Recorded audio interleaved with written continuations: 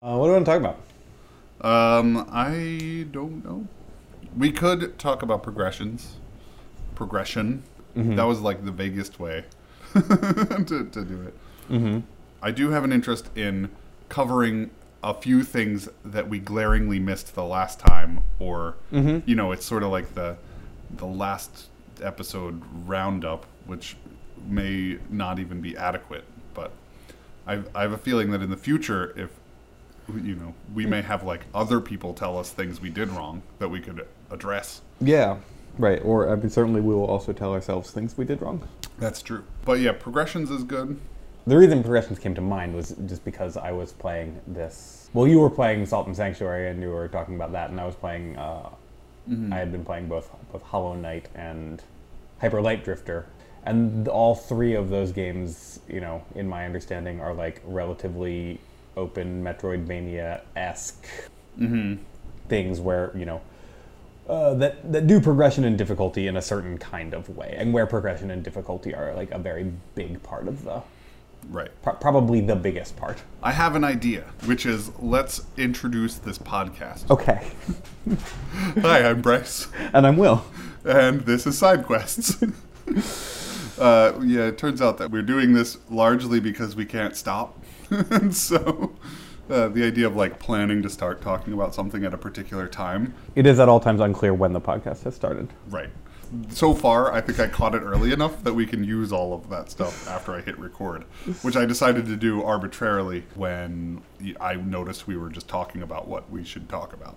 So we were playing, we're playing Hollow Knight and Hyper Light Drifter, and Yeah. I've been playing Salt and Sanctuary, which is Metroidvania. And I do want to point out that last time we mentioned neither Metroid nor Vania, nor Castlevania, in our many games that we mentioned that would be part of a video game canon. The other game that I don't believe we mentioned, and I don't see on this list in front of me, that is related to all three of these games, that is mentioned every time anyone brings up either of these games, is Dark Souls. Which games? Well, I believe that all three of the games we were talking about that we had just been playing, Okay. Hollow Knight, Hyper Light Drifter, and Salt and Sanctuary, Right. Everything I have read about them references Dark Souls in an attempt to describe them. Huh. That's very funny, because I think of that as such a new game. I guess it's not that new of a game, and we're like a little older than Oh yeah, I guess that's true. than a lot of gamers. We should look up when that game came out in the break. But that is a good segue into a revisiting of the things we missed and failed to talk about last time. And the list is enormous. Oh yeah, it's like most games ever. And it was very difficult to just stop adding things to the list. And I'm not sure that we have.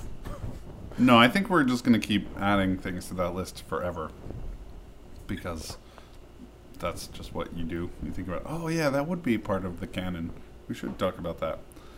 And Metroidvania is described as a genre, but what is a genre? I mean, what is a genre of video games in particular? Right.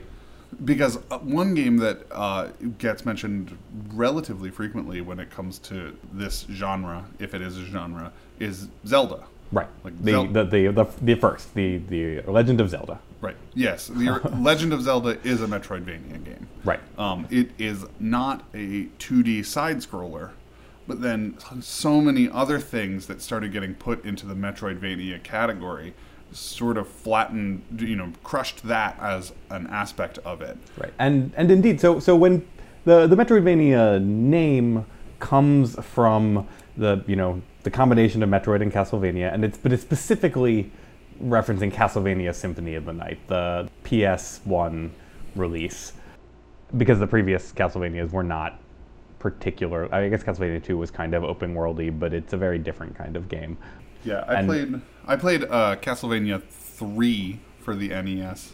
I don't think I've ever actually played either of the first two. It was, linear levels, and there were some that did some clever things with backtracking. There was a clock tower level, which is pretty iconic to the Castlevania series, and so like that does involve doing some of this backtracking. The Castlevania Symphony of the Night is the one that defines the Metroidvania term, and that is when people really added Castlevania to this list of things, because the previous Castlevanias were almost entirely punishingly difficult platformers, which had, Medusa heads knocking you into pits. Like, I would say that is the primary thing that defines the first set of Castlevanias, is Medusa heads knocking you into pits and it being extremely hard. Yeah, I definitely got knocked into a bunch of pits when I was younger. But Castlevania Symphony of the Night is the first that defines this Metroidvania genre, and it is the designer, the lead designer, and I don't remember his name, but there's a GDC talk, which is Game Developers Conference, and they have a YouTube channel of past talks, and a lot of them are really interesting, and I think this is where I saw this. He talks about the design of that game, and he says that they were not influenced by Metroid. They did not think about Metroid. They were influenced by The Legend of Zelda, and that was their thing. Castlevania was like a I don't know, maybe like a dying franchise, and they were like a different team, and they had kind of gotten given this thing, and they're like, do something new with it. And so they're like, okay, what can we do that's new? And they looked back at the things that they thought were really interesting, and this sense of openness that's in the original Zelda was like their starting point. It's funny because it's often the 2D platformingness. I mean, it's so overwhelming as a presentation to how you're engaging with it. Like, most of the time you are making sure you're moving in a direction and leaping. And Zelda is, you're moving around, but being the top-down, exploration is handled in a, which of these 4 directions can I go? And for how long, and there's a spot I can't do, how do I get back to it? And so it's funny how, like, the ways that they're the same are sort of secondary or hidden compared to some of these other defining characteristics of how you're actually spending your time with it. Right. Like, one of the big things that defines the experience of playing Metroid is like these big traversal challenges. Where you have to jump up these long elevator shafts of single platforms, or where you get the freeze ray and then you have to freeze those little guys that jump, go back and forth. Yeah, and then you have to jump on them. And so the experience of traveling is so very different. Sorry, I'm fixing Will's microphone, which is whining, and you know that because you just heard this recording. I, on the other hand, do not know it. Yeah, it's true. So it's probably not something Will is doing. Yeah, it's much better. I bent the pins of the XLR cable a little bit, and the whining went away. Very good. It's like a loose tooth.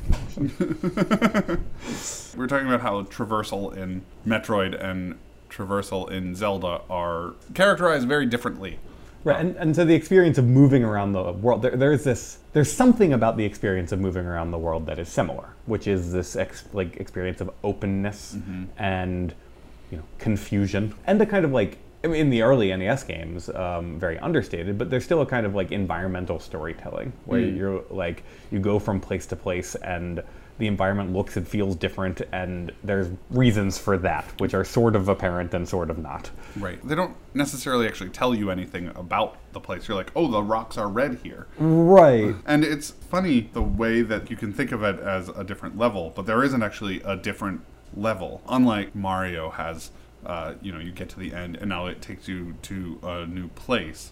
And one of the things there that is really different about Mario and the Metroidvania games, at least the original Mario games, is that the paths don't really branch in Mario. Right. And more importantly, they do branch. There are branching paths. You can choose to go up the shaft, down the shaft, through to the middle, and into the next section. And the first time you get to a position like that in the original Metroid, you're just like, I don't really know what to do. Should I go up? And I think that in that case, it's relatively trivial which way you go, because I think you just run into dead ends in most places or something like that. Right. Well, in the original Metroid, right, it starts by bludgeoning you with the fact that you're gonna have to backtrack by having you start in the screen, go to the right because you're used to going right, not be able to go anywhere, and then have to go all the way back left and grab the ball Right, which is good, but that's a good example of a game teaching you how to play it, and especially as it relates to the paradigm of the other games in the era. Yeah, absolutely. I mean, and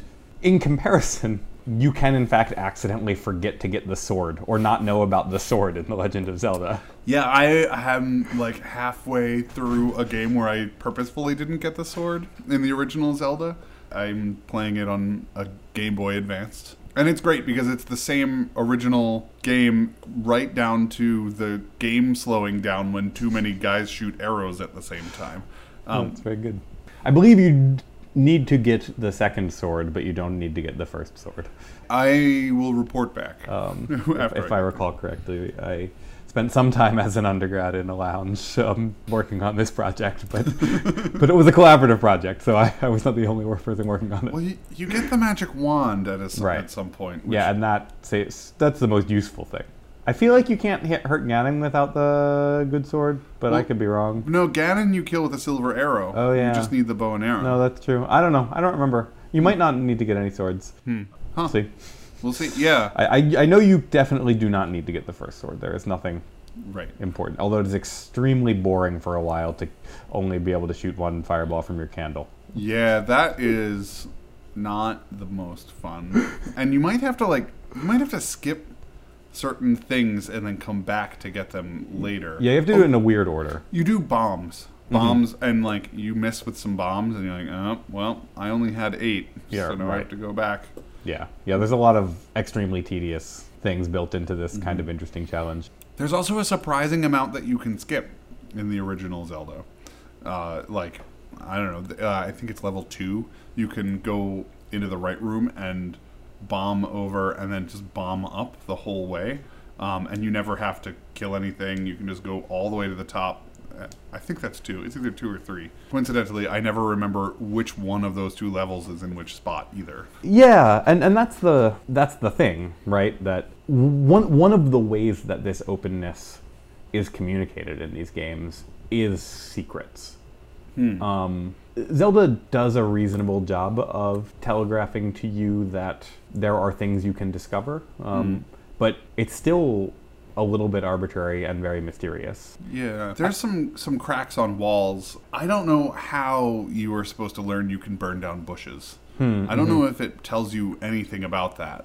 I'm fairly certain I have burned every bush in the original Zelda. I was relatively recently shocked to find out how actually tiny the overworld screen is. Right.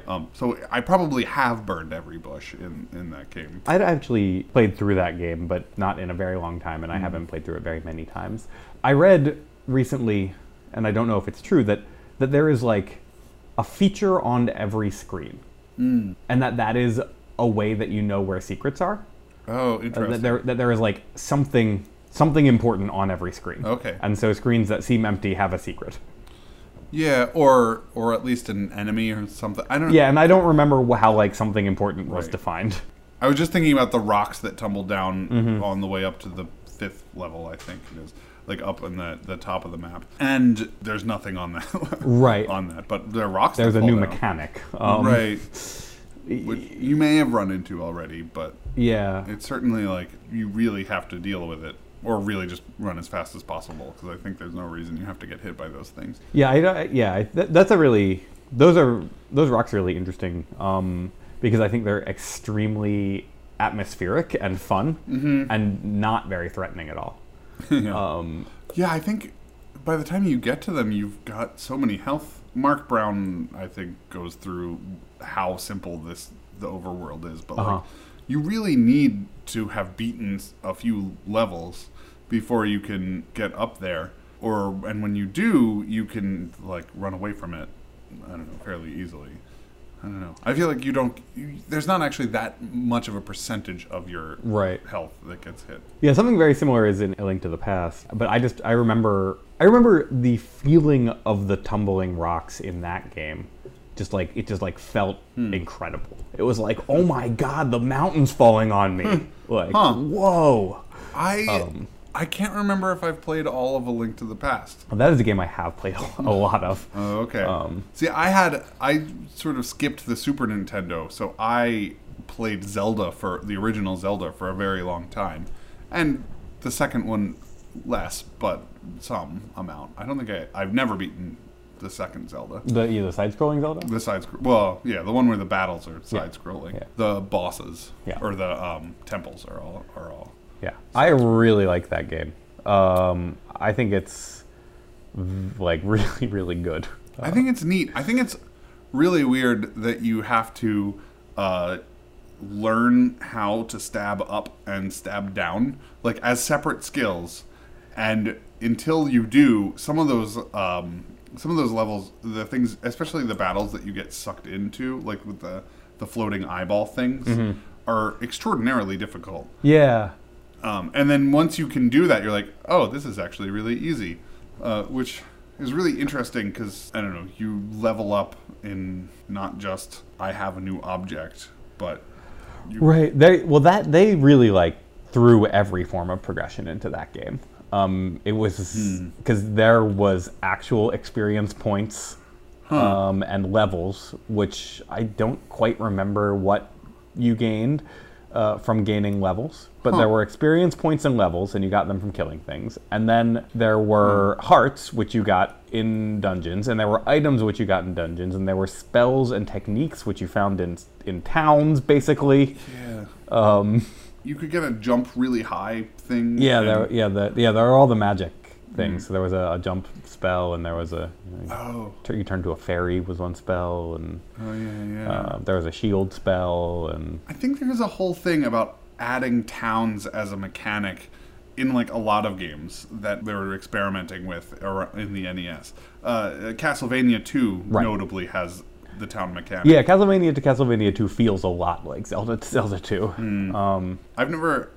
I haven't actually played Castlevania 2. I know about it because of the internet. Right. Which exists. Yeah, I played it as a kid. I did not ever finish it. It was really hard, is what I remember. Yeah, my understanding is that it was just not as cohesive, or as every moment wasn't quite as polished as it was in the original. And it's funny because I didn't play the original either, but when I was learning about this, I was like mostly thinking about it in terms of Castlevania 3, which I played and liked, and I was very young, so I didn't really have a lot of control over what video games I played. Right. Yeah, there are so many games that I played when I was a kid where you just played them. They were so expensive. You ended up with a game, or somehow, and you'd play it, and you'd be like, I'm having fun playing a video game because it's a video game.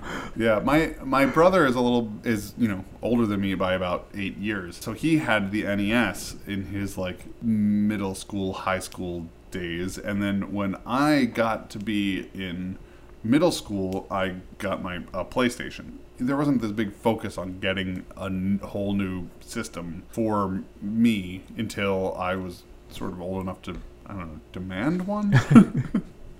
I don't know if there was...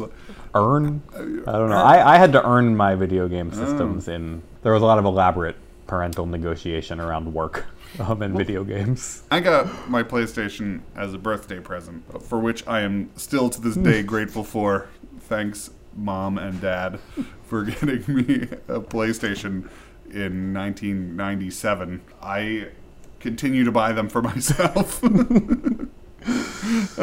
But it's funny because, like, actually, as far as gifts are concerned, if you're willing to shell out that initial bit, I probably didn't know how many games that I got were from dollar bargain bins or whatever, yard sales or whatever else they got.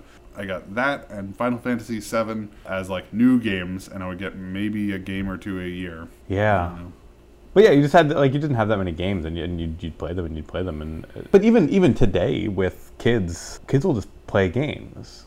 Playing video games is fun. True. Just as a really flat baseline. And so frequently playing bad video games is fun. Like, it's fun to jump a little guy around, or fun to fly your spaceship, or whatever. And in an unrelated project, I was thinking about a resource extraction game. because I wanted to make a resource extraction game, Right. a very simple resource extraction mini game for this flying your spaceship around project. Right. That you're putting on YouTube. Yeah, there's a video game programming tutorial project in Scratch, and I want to make a game where you fly a spaceship around, and you get resources from places. I thought that's a good mechanic, and you could upgrade your things, and people like upgrading things, and they like being able to get their resources faster because they've upgraded their things, and it's like a big open space that you can hang like a story onto if you want to, or you can hang random emergent, whatever. I wanted to make some fun mechanics, and so I just Googled mining game, or like mining mini game, or like simple mining game into I just Googled it, and I found like random flash games on Miniclip, and or Armored Games or Congregate, which incidentally I think that those three things and like what flash games are and the history of flash games is like extremely interesting, because it's this weird, totally separate track of video game development. Yeah. It's interesting and weird, and revolves largely around making games that most people pay for free, which, before anyone talked about free-to-play anything else, people were playing games for free on, flash games on the internet, and some of them were just people's silly things that they made, and some of them were on homestarrunner.com. Right, and some of them became like console games. Alien Hominid was I think the first like flash game that I ever heard of that was like a random flash game on, I think it was on Congregate first, and then it moved to it was on the GameCube. Okay. And maybe the PlayStation as well, but I think it could have 4 players. So the GameCube was actually a better choice than the PlayStation 2, because the GameCube had 4 player ports, and it was a flash game. It's not like it required a lot of intense things. And it's also really interesting because that's some of the beginning of, maybe not the beginning, because Nintendo was sort of on this ride the whole time, but the low fidelity graphics that are fun can sell. Right. Well, and I think it is in a certain way like the beginning of the indie marketplace. I don't know how it was released, but like this transfer from like random casual PC game and developers like moving that to console, like that's that's a thing that has become very normal. With now that all consoles are connected to the internet, and you don't have to have I think probably not having boxes and marketing, and like that's a big deal. And you're talking about flash games as a whole leading to that, not Alien Hominid specifically. Although it is a good example of something that was so successful that it managed to make a transition. Yeah, and it is the first example I can remember, which, it might not even be historically important, right? It might just be the thing that I noticed. I remember it because, so I bought it. I have owned Alien Hominid. I had a GameCube for, it's probably at my parents' house still. At some point, I had a GameCube, and I wanted Alien Hominid. It seemed neat, and it was definitely appealing. I was like, oh, it's like old school games. Right, yeah. Bright, colorful, cartoony. There's animations, it's silly, you jump around. It had a modern controller. I never played it on its Flash version. Right. So I don't know how it controlled then. It was simple, but actually, I remember feeling really great that I was playing this game holding a more modern controller that was more ergonomic, and playing a game that was of the style of Nintendo. Because Nintendo controllers, though are iconic and beloved, are terrible. Well, there are no right angles in the human body. And yet. Yeah. I'm thinking that maybe we should take a little bit of a break. Yeah, we can circle back to something maybe. Yeah. All right. Let's see you soon. Hear you soon. You'll hear us. Goodbye. Okay, and we're back from our break again. It was a great break. Yeah. So I would like to start talking more about some of those games we mentioned at the beginning, which is I have recently been playing Salt and Sanctuary. Yeah, and I've been playing Hollow Knight, and I just finished Hyper Light Drifter. And I'm extremely excited to have finished these, or to have finished Hyper Light Drifter and to be playing Hollow Knight. I find it very difficult to get into video games and stick with them. So there's something about these games that I successfully did so. So, congratulations me or the designers or someone. Right, and I've been playing through more games recently. I played a lot of games in my youth, and now have been doing slightly less game playing as far as like the many other ways I engage with the world. So I've been playing a lot more games, and I've been playing Salt and Sanctuary, and I'm actually it's a little bit starting to lose me, even though I've been playing for some number of hours that is above 10 or 15 or something like that, which I think is really, I don't know if fun is the right word. It gets compared to Dark Souls with some regularity, and a lot of things do, but in this case, it actually shares many mechanics with Dark Souls. Right. It's starting to lose me a little bit, mostly because I feel so aimless in it that I am not that excited to be like brought back in.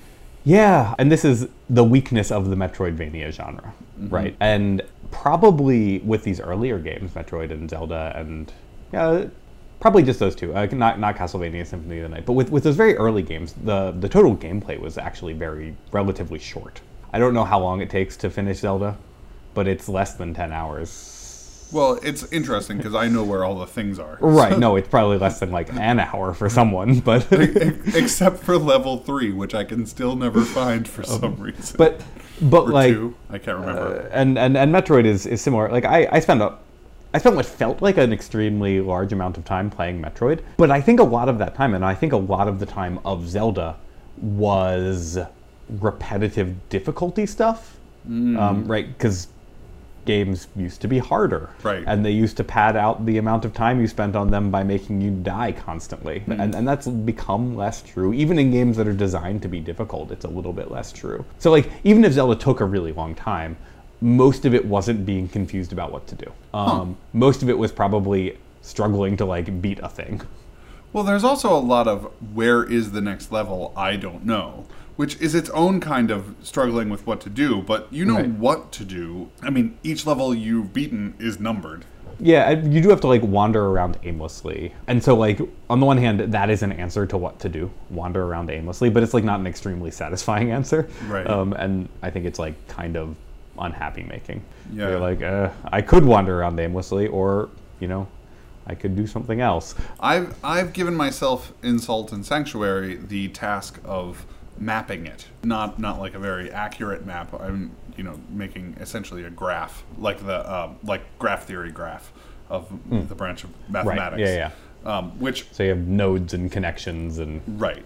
Yeah. So I have nodes and connections and labels on nodes, and so you're discarding distance, right? And what you're mapping is connectivity. Correct. Yeah, which is actually an incredibly useful way of mapping it. Yeah. And it also makes me feel a little bit like I am in Good Will Hunting, because the problem that he solves in that movie that gets the notice of all the MIT professors or Harvard, I forget which school he's actually working in, but... He is supposed to be working at MIT, but is filmed at Harvard.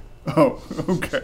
Well, that's why I didn't know. That's not why I didn't know. And it's extremely obvious to anyone who has been to either of these schools because they have really, really different looking campuses. Right. I mean, I've walked through both of their campuses. I haven't taken any classes at either one. But anyway, the problem that he is doing, and there's a great...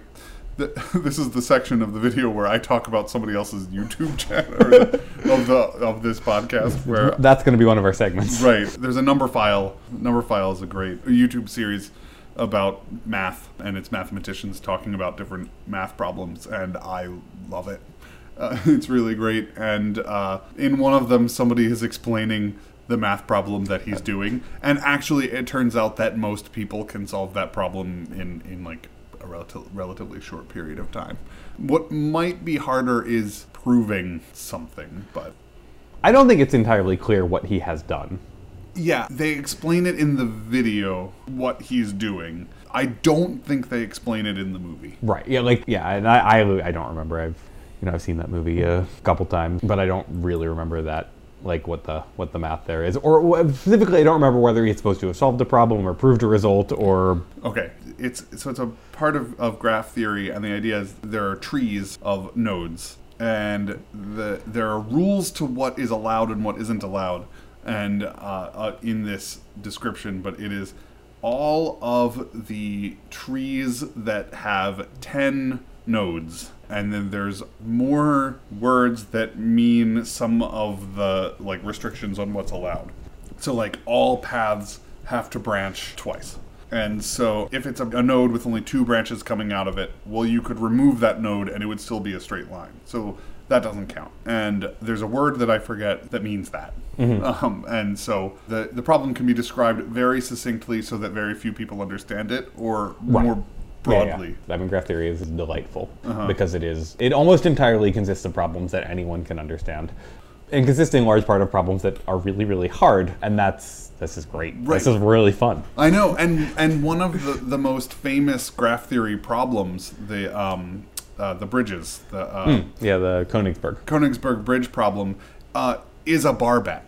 Right. Like it is you can describe it as a bar bet, and you can solve it using math, but everyone can understand the result. Yeah. And you can describe it very intuitively. Yeah, it's great. And it's remarkably useful, especially when it comes to the notion of graphing paths in games. Like you could take Zelda, right, and take all of the paths that you can take, and every time you can go off of a single path, then the branching point represents a node, and you draw the lines coming off of it. And you can graph the entire thing without actually having to get a lot of detail. You don't have to necessarily point out how it fits geometrically with the other things, but you can understand the paths that you can take. And in fact, Mark Brown does this in his YouTube channel. Since we're in this segment, I might as well go whole hog. But graphing is an incredibly useful way to think about problems in video games, specifically the options that players have in video games and when they can do them. Right, yeah, and it comes up in a lot of different circumstances. I mean, in video games, in computer programming in general, like one of the things that is this kind of graph theory traversal that is in a lot of video games is like dialogue trees. It's an abstraction for describing relationships between things and things that are connected to other things. Insofar as things are connected to other things pretty much all the time, it's an extremely useful abstraction. Right. And it's one where, now looking back at the, one square per screen graph maps of Nintendo games I drew when I was a kid, I kind of look back and be like, wow, I could have graphed that a lot more easily. Right. You're like, I can only keep going to the right. I'm sure my Metroid notebooks could be simpler. Oh my god, I totally have a notebook that has a Metroid. It's a Metroid for the Game Boy. I think it's Metroid 2 map. That one doesn't have an auto map. It does not have an auto map. Yeah. Which is a thing that I think is sort of a problem when it comes to these games. Like Salt and Sanctuary does not have an auto map, right? And so is that good or bad? So what is the problem? Is having an auto map or not having an auto map a problem? Oh, I'm glad there is no map, or not an auto map. Like I would love if some of these games involved a system by which I can map in it, because I'm not really sure what the best. I don't want to lose my piece of paper. Right. I mean, I had this like graph paper notebook when I was younger, and still have.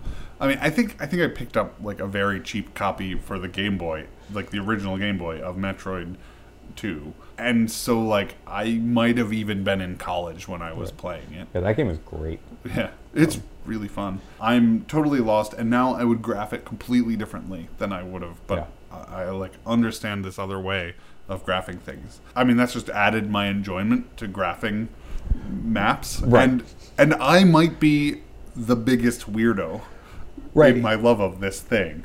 Yeah, it's funny because auto mapping is extremely common. Auto waypointing is extremely common, and that's like a whole different set of things. But there's a lot of really mundane rote tasks that video games don't do for you and ask you to do. I mean, in a certain regard, like almost all of video games is a series of mundane tasks that are strung together and are supposed to be fun, and somehow they are.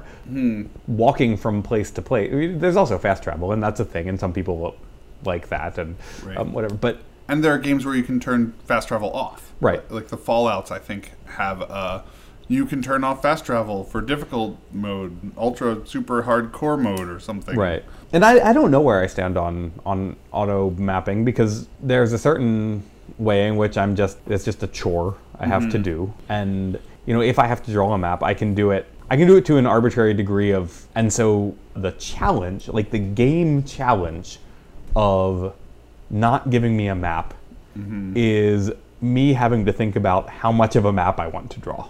Yeah, one problem is expecting me to remember between play sessions some important piece of information.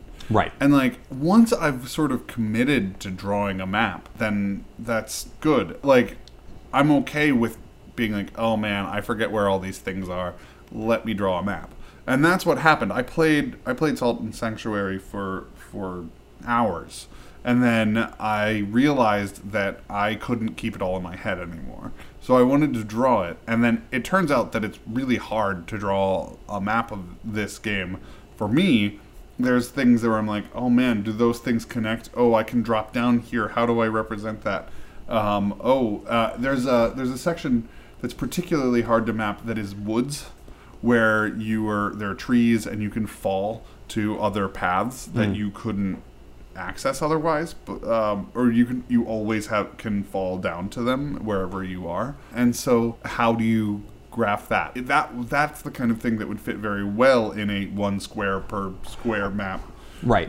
There's a lot of things you automatically get by mapping at a very high level of detail rather than mapping at a level of abstraction. Right. Where like there are things that you have to treat as teleporters, essentially. Yeah, but video games, in fact, don't have to obey any of those laws. Right, that's the other thing, yeah. You can have connections between different parts of your game completely unrelated to the physical space they would take up. Right.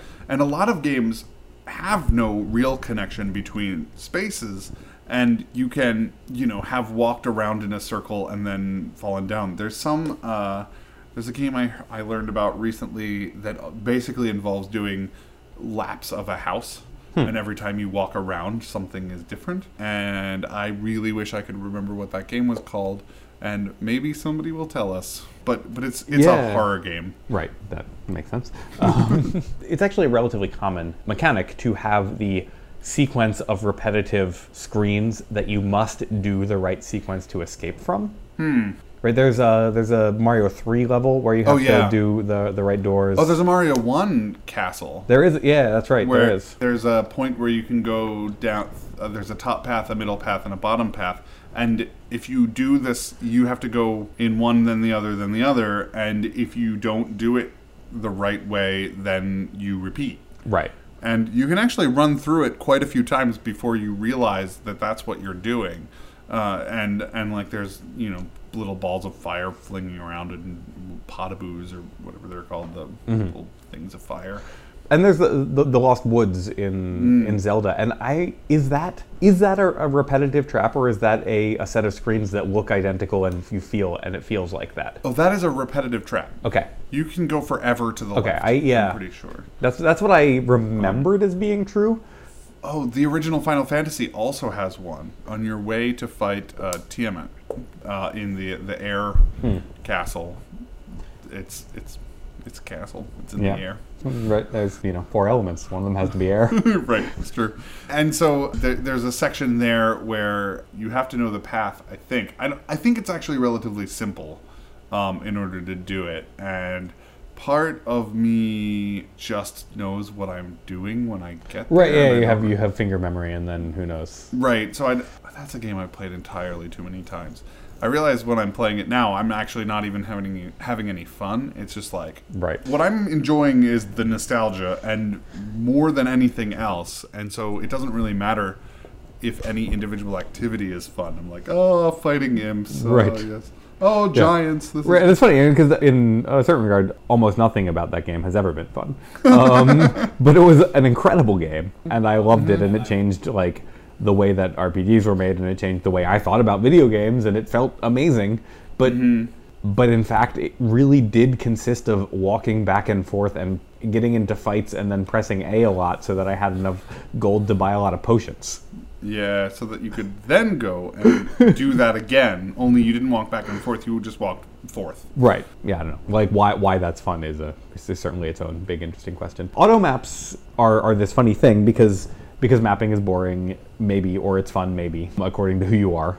The thing that, like, I like auto maps. I like there being a drawing of where I have gone. What I don't like is automatic labeling of features. Oh, I see. And very, very few games have a system that have automaps, have a system where you get to make marks. Mm-hmm. And I think that's like just really too bad, because among other things, it means that things that are features have to be really obvious, or they're programmed. They're like the very specific things. Right, but that can be a good aspect anyway. Like that article that I read that I'm pretty sure you sent to me about how you would want to, if you're gonna have a thing you want somebody to remember, like a branching path or a, there's a crumbling wall and you don't have a bomb yet, but then you're about to go get the bomb. You put a giant statue of somebody holding an orb on fire right next to that crumbling wall, and then they're like, oh, that crumbling wall next to the giant statue. And like that's sort of built into the design of these Metroidvania games. And that's true. So there's a game that I really love. We didn't mention it in the video game canon, and I think this is, a crime, because I think it is actually, among other things, extremely historically important and underrepresented. And it's Ultima Underworld. Okay. It was sort of part of the Ultima series, which is a early top-down computer RPG. That involved letters moving around, right? I don't think none of the Ultimas ever involved letters. None of the Ultima. Oh, okay. There was some early primitive graphics, but it all pixels, all colored pixels. So like Rogue used, which I don't think we also mentioned that either in the canon. But Yeah, no, that man. or NetHack, Right, or which any is of the descendant of Rogue. Right. Rogue used letters where it was top down, and it was basically character-sized places that you could move around. Right. My understanding was that the Ultimas were like that, whether they were letters or some other. Yeah, they were tiles. It was a world of tiles, and you moved one tile at a time, and relatively no animation. It had like tactical battles where you move from square to square, and I didn't play most of them, so I'm not going to say too much more. I am fairly certain I have played none of them. I played Ultima 7 a lot, and it had my favorite bug in any video game, but I'm not going to talk about it now, but I'm going to talk about it later. I'm going to write down Ultima 7 bug, and I'm also going to write down favorite bugs. Oh, that's a great one. Which is an excellent thing to do a whole episode on. Yeah. But Ultima Underworld was sort of part of this series, but I have no idea anything about the history of like how it happened. But it was this new studio, Looking Glass Entertainment, and they got the ultimate license to make this first-person sim, immersive sim, where you wandered around in this dungeon and you could pick anything up, and you had to get food, and you had to eat food, and it was a first-person thing. It was actually predates Wolfenstein and has extremely better tech. It's funny how many people add food but not water to their. Yeah, I don't think there was water. I don't remember there being water. Because in a playthrough of any game that lasts like 10 or 12 hours, you could not eat for that long. Right, but you're gonna get thirsty. Yeah, and like thirsty to the point of lying down. Maybe you're just drinking enough healing and mana potions that it's fine in this game. All right, that's fine. There was also alcohol, so. Okay. Which I think would like increase your strength and reduce your dexterity or something. I think would like mess up your vision in some way. That's good. I played a game once where it rotated the arrow keys on your keyboard by 90 degrees. That's a great mechanic. I love any implementation of changing the keys. Yeah, and this was a mud. And it wasn't the arrow keys, it was north, south, east, west. Right. And somebody organized a drunk race where you would have to sit there and get drunk and then try to get to somewhere else in the map. No, that's really great. And that's even harder because it's like North N, S, E, and W are not particularly near each other. Right. The S and the E are but they're not spatially oriented on the keyboard. Right. And that is how you had to get around. And man, did I lose that race. Yeah. Huh. Anyway. That's a great mechanic. So, Ultima 7. So, not Ultima 7, which Ultima 7 has my favorite bug, but we're talking about Ultima Underworld. And Ultima Underworld has an automap, but it only shows the geographic spatial stuff. It contains no labels. Okay. And it's a PC game, so it gives you a quill pen. And you can click on the map and you can write anything you want at any location. You're just free to add text to your map however you That's want to add great. text. And it's an early experiment in environmental storytelling and having, there's this phrase, the immersive sim, and I think it was literally invented by this team. I could be wrong, but it's used to talk about Deus Ex, and Yeah. I heard about it from the Mark Brown video. Aha! I'm not the only one who talks about YouTube videos. There was something early on in the idea of first-person games. There was this promise that it's like you're really there, man. And over time we have realized that it's just a different perspective on a video game, and it's not obviously any more or less like you're really there than playing a 2D platformer. Right. But it's different. Yeah, but the immersive sim, the whole notion is that you can have many more choices for how you go about solving any given task. Right, and that there are all of these kinds of objects, and in some ideal world, you would be able to interact with them in all of the ways that you might hope and expect. And so, I don't think anyone would obviously call Dwarf Fortress or NetHack an immersive sim, but in fact, Right. they embody this promise probably more than any other game. Well, I mean, so I don't really like roguelikes. I find them frustrating and annoying, and one thing I really like about games is building things. You're developing something or building something, and the fact that if you fail, you go down to ground zero is, I mean, even if that's just how far to the right you've gone, then I just hate starting over. And I don't think that I learn enough in real life to make up for the fact that oh, I drank the yellow potion and this time it killed me. Because maybe somehow in this game I haven't discovered which one's the healing potion, so I pick one of my unknown potions in my inventory. Because you're about to die and it's the best choice you have. Right, the best choice I have is to drink a random potion, and you're oh, it lit me on fire. What a good idea. Guess I'm going back, even though it's usually pretty rare that you make it that far into a game without knowing what the healing potions are, but Yeah, but although right, I mean the promise, the thing that's wonderful about NetHack is the storytelling potential there. It's the narrative you craft for yourself, and you're and I didn't know what to do, and so I just drank a random potion, and it made me giant. yeah, right. So, but that's the positive outcome. Right? No one is and it lit me on fire, and the game ended. No one tells that Right. story extremely excitedly. No. Well, maybe I did, but mostly because I get excited about how much I hate this kind of game. But having said that, I played Pixel Dungeon on my phone for entirely longer than I would like to have, just because it was the thing that was on my phone for a while. It's a roguelike. You can be a warrior or a wizard or a something else, and some of them are easier or harder than others. It turns out warriors are easy because they know what some kind of potion is already. I don't. Sure. Yeah. There's mechanics, and they affect things. Right. There's a roguelike which I love, which is called Desktop Dungeons, but it's not really a roguelike. It has almost all of the mechanics of roguelikes, which is you have a character class and you play a thing and you go and you kill monsters and you move around on a very simple screen and you gain experience, and if you die, it's over. But the entire dungeon is one screen. And the dungeon is extremely difficult, and so the whole gameplay is not about progression, it's about puzzle solving. Okay. Because essentially what you must do is look at the available resources you have and use them correctly. And the monsters you can kill to get experience are one of the main resources. And in this game, you get bonus experience for killing monsters a higher level than you. Okay. And so you craft these incredibly elaborate strategies to be able to kill monsters that are higher level than you to get the bonus EXP, because there is a limited amount of EXP on the board. Okay. And you're going to need to be a certain level to beat the boss. I see. But it's a resource management puzzle as a roguelike. Okay. And I think it's really fun. And they're about 20-minute playthroughs, so that's the other thing. You lose in whatever. Right. Yeah. That's good. Yeah, I definitely, because it was on my phone, and then I would go multiple play sessions in the same game, but I was only playing for 5 minutes at a time, because it's a phone. It's you're waiting for the subway or Right. Whatever is happening.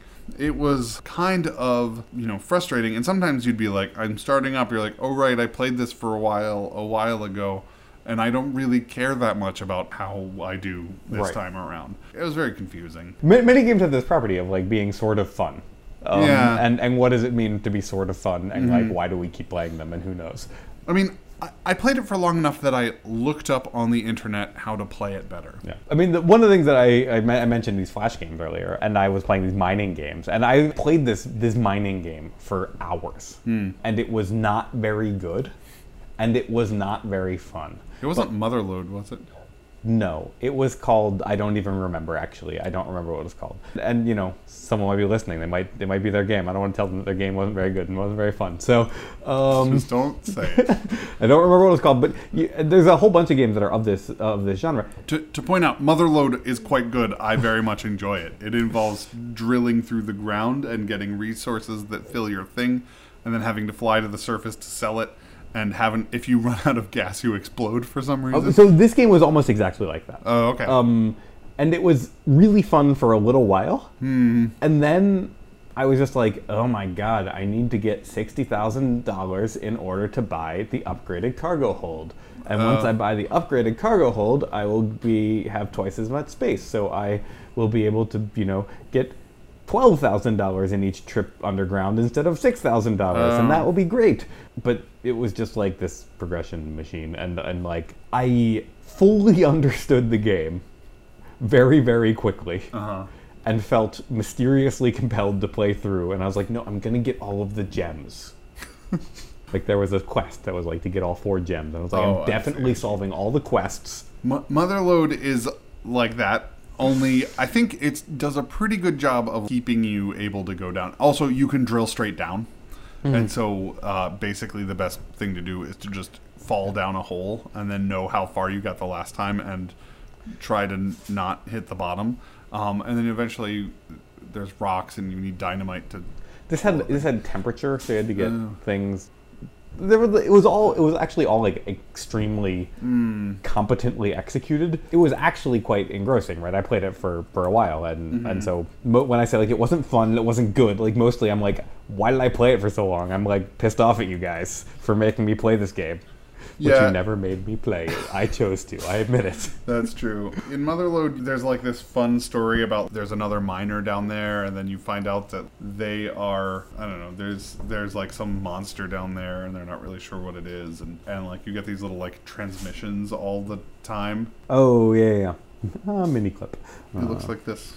Yeah, that looks a lot like the game I was playing, but different. Different. The game I was playing, you didn't fly. Oh, yeah. You have like a little propellers on top. Yeah, I think I did play Motherload as well. But, so, Ultima Underworld, there's a thing I want to say about Ultima Underworld. We're almost out of time, I think. Yeah, we should finish talking about Ultima Underworld and then stop. Yeah, right. So, the thing I want to say is there's this game, and it's an immersive sim, and the reason that's important is because the world is filled with objects. And some of the objects are useful for random things, like I don't fully remember. You collect moss for some reason, or like there's bones. Maybe you can throw a bone and a dog chases it. I don't think that's true, but it's like that kind of thing. There's like lots of objects in the game, and some of them are useful for random stuff. They just have their like normal everyday gameplay thing, and some of them are just extremely plot important. And there aren't necessarily obvious clues about this, and so the game. One of the major parts of the game is paying attention to the environment, because there's an extremely complex plot which is told through incidental conversation and like random shit you find. So like you'll like talk to someone and they'll be like, oh, we sent so and so down to the dungeon and they never came back.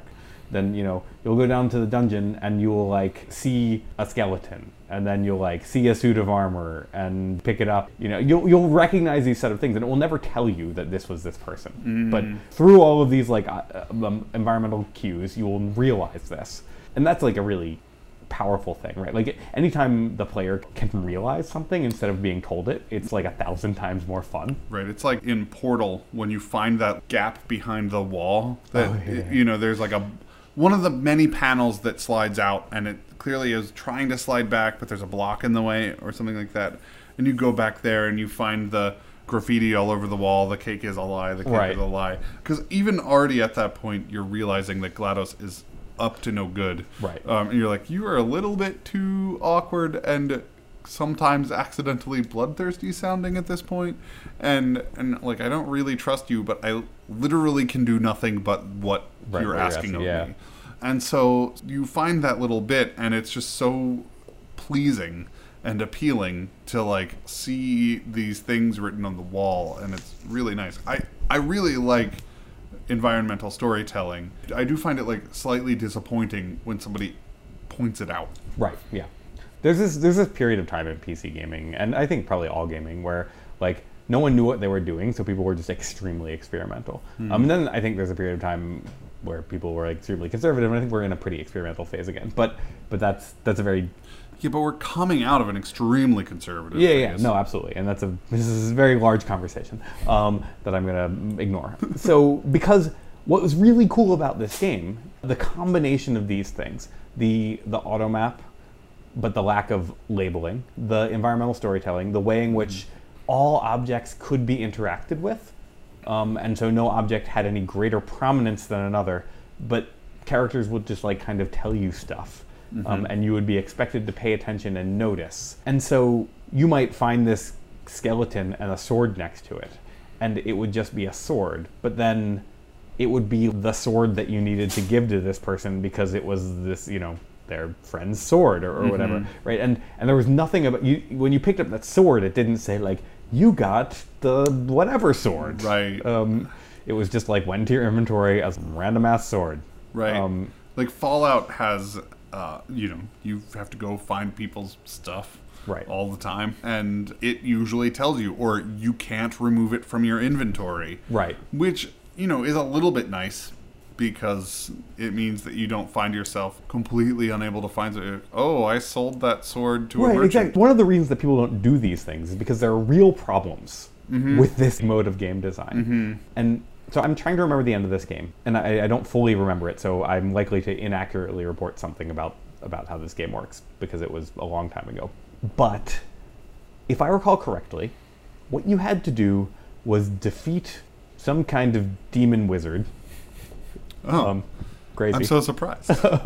But it was like an undead manifestation of some power-hungry wizard who had gone into the depths of whatever. Like, I'm not claiming that it was like the most unique story ever. And what you had to do something with this wizard's remains. Oh. But this wizard's remains were just a random skeleton somewhere in the dungeon. Oh. But you learned a lot about this guy, and you learned a lot about what had happened, and eventually you realized that this was the thing, and so you maybe had to like bury I can't remember, but you had to do something with this random skeleton, which was in no way specifically labeled. Okay. And then once you did this, the boss became like vulnerable instead of invulnerable. I see. And you could beat him. But the amount of attention you had to pay to like the story of the game, the plot, every random thing everyone said, every like the location of where you picked everything up to answer this question and beat it was like extraordinary. But it worked. Like I remember doing it. Okay. And that's what is lost in like explanation of features. Waypoints. Right. It's the way in which anything could be a feature, and so you have to pay attention to everything. Right, or at least enough. Yeah. It definitely connects the different aspects of the game. Talking to people in towns where they tell you about the wizard who had the thing that defeated the Lord whatever. And right. So if you paid attention, often they're so very separate. You're like, oh, the towns are where people talk about the town. Right. Or they talk about where to find the quest that you need to get there. In many games, it's where they add like an exclamation point to your map. Right. Yeah. Here, go over there and do that thing. I like exploration. I also am willing to admit that I just don't quite have the time for exploration these days. Right. No, that's also true. And a lot of these like memories of games being extremely wonderful and extremely engrossing, are tinged with like childhood, and what childhood feels like, which is spoiler alert for anyone young, different from what adulthood feels like. Huh. I feel like kids get told that, but I don't know if they get told exactly how, or like I don't know. Yeah, I felt it's like... okay. I don't think they'd believe it anyway. Yeah, that's true.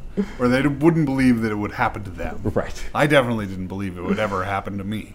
So the thing about automaps and the thing about environmental storytelling and the way in which not knowing what it is that you specifically have to pay attention to causes you to pay attention to everything. Mm-hmm. And if a game can do that and make it feel natural and fun, instead of making it feel like, oh my god, I have to check every square now, which is a very easy pitfall. Right. It's like how I burned every bush in Zelda. Right. Yeah. If you can avoid that feeling and somehow just get the feeling of like, oh my god, there's this rich world and I have to pay attention to everything, and I'm happy to do so. Right. It's very easy to like not pay attention to stuff. And so if there's stuff to pay attention to, mechanics that draw your attention to it and force you to do so are really wonderful, because then you're like getting engrossed in this thing and you're being caused to have to enjoy things that you might otherwise elide over or forget to enjoy. Like when I read comic books and I skip all the illustrations because I like words. I read something about a comic book artist who was like, it's so annoying, I put so much work into every one of those drawings, and people just flip through really quickly. Yeah. There's one thing that's interesting that some modern, more cinematic video games do in controlling your attention that feels a lot better than when somebody just like puts a waypoint. And Uncharted does this quite often, which is they have a button. It tells you like, hey, you have to check something out. You press like up on the D-pad, which you don't use to get around. It's like, oh, I forgot. That's right, there's a D-pad. And you press up on it, and you know, your character looks at something and the camera pans while you're holding the button up at like a mountain, or like, oh, that's the mountain that we're trying to get to, blah blah blah blah. It points your character at it, so you know that's the way you have to go. So like that's where you're trying to find, and it doesn't say like go through that doorway over there, but right. It does point. You say, hey, the mountain, or like the castle that you're trying to get to, or whatever it is that way. Go do it. And it feels a little bit better because there's some scene, you're there with a couple NPCs and you chat for a minute while you're looking at whatever thing you're supposed to go see. And it's nice. It's a nice way to do it. I mean, it is a really expensive way to do it because right. It involves a lot of like, let's now get our voice actors to have this little chat all the time to always be able to remind you what you're supposed to be doing. So it's not, strictly speaking, always an option for every video game.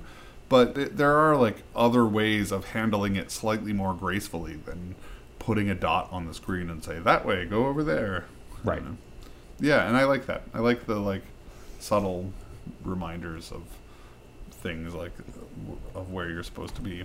Yeah, I mean, agency is one of the big questions, and that's the thing that I expect we will continue to refer back to. What agency feels like. That's true. Maybe that'll be next time. Yeah. Yeah. I think we're probably about done. I think we talked for like longer than we were planning on, which is probably fine. But I think that'll be it. How do we sign out? I don't know. I'm Will. I'm Bryce. And this was Side Quests. Yep. See you next time.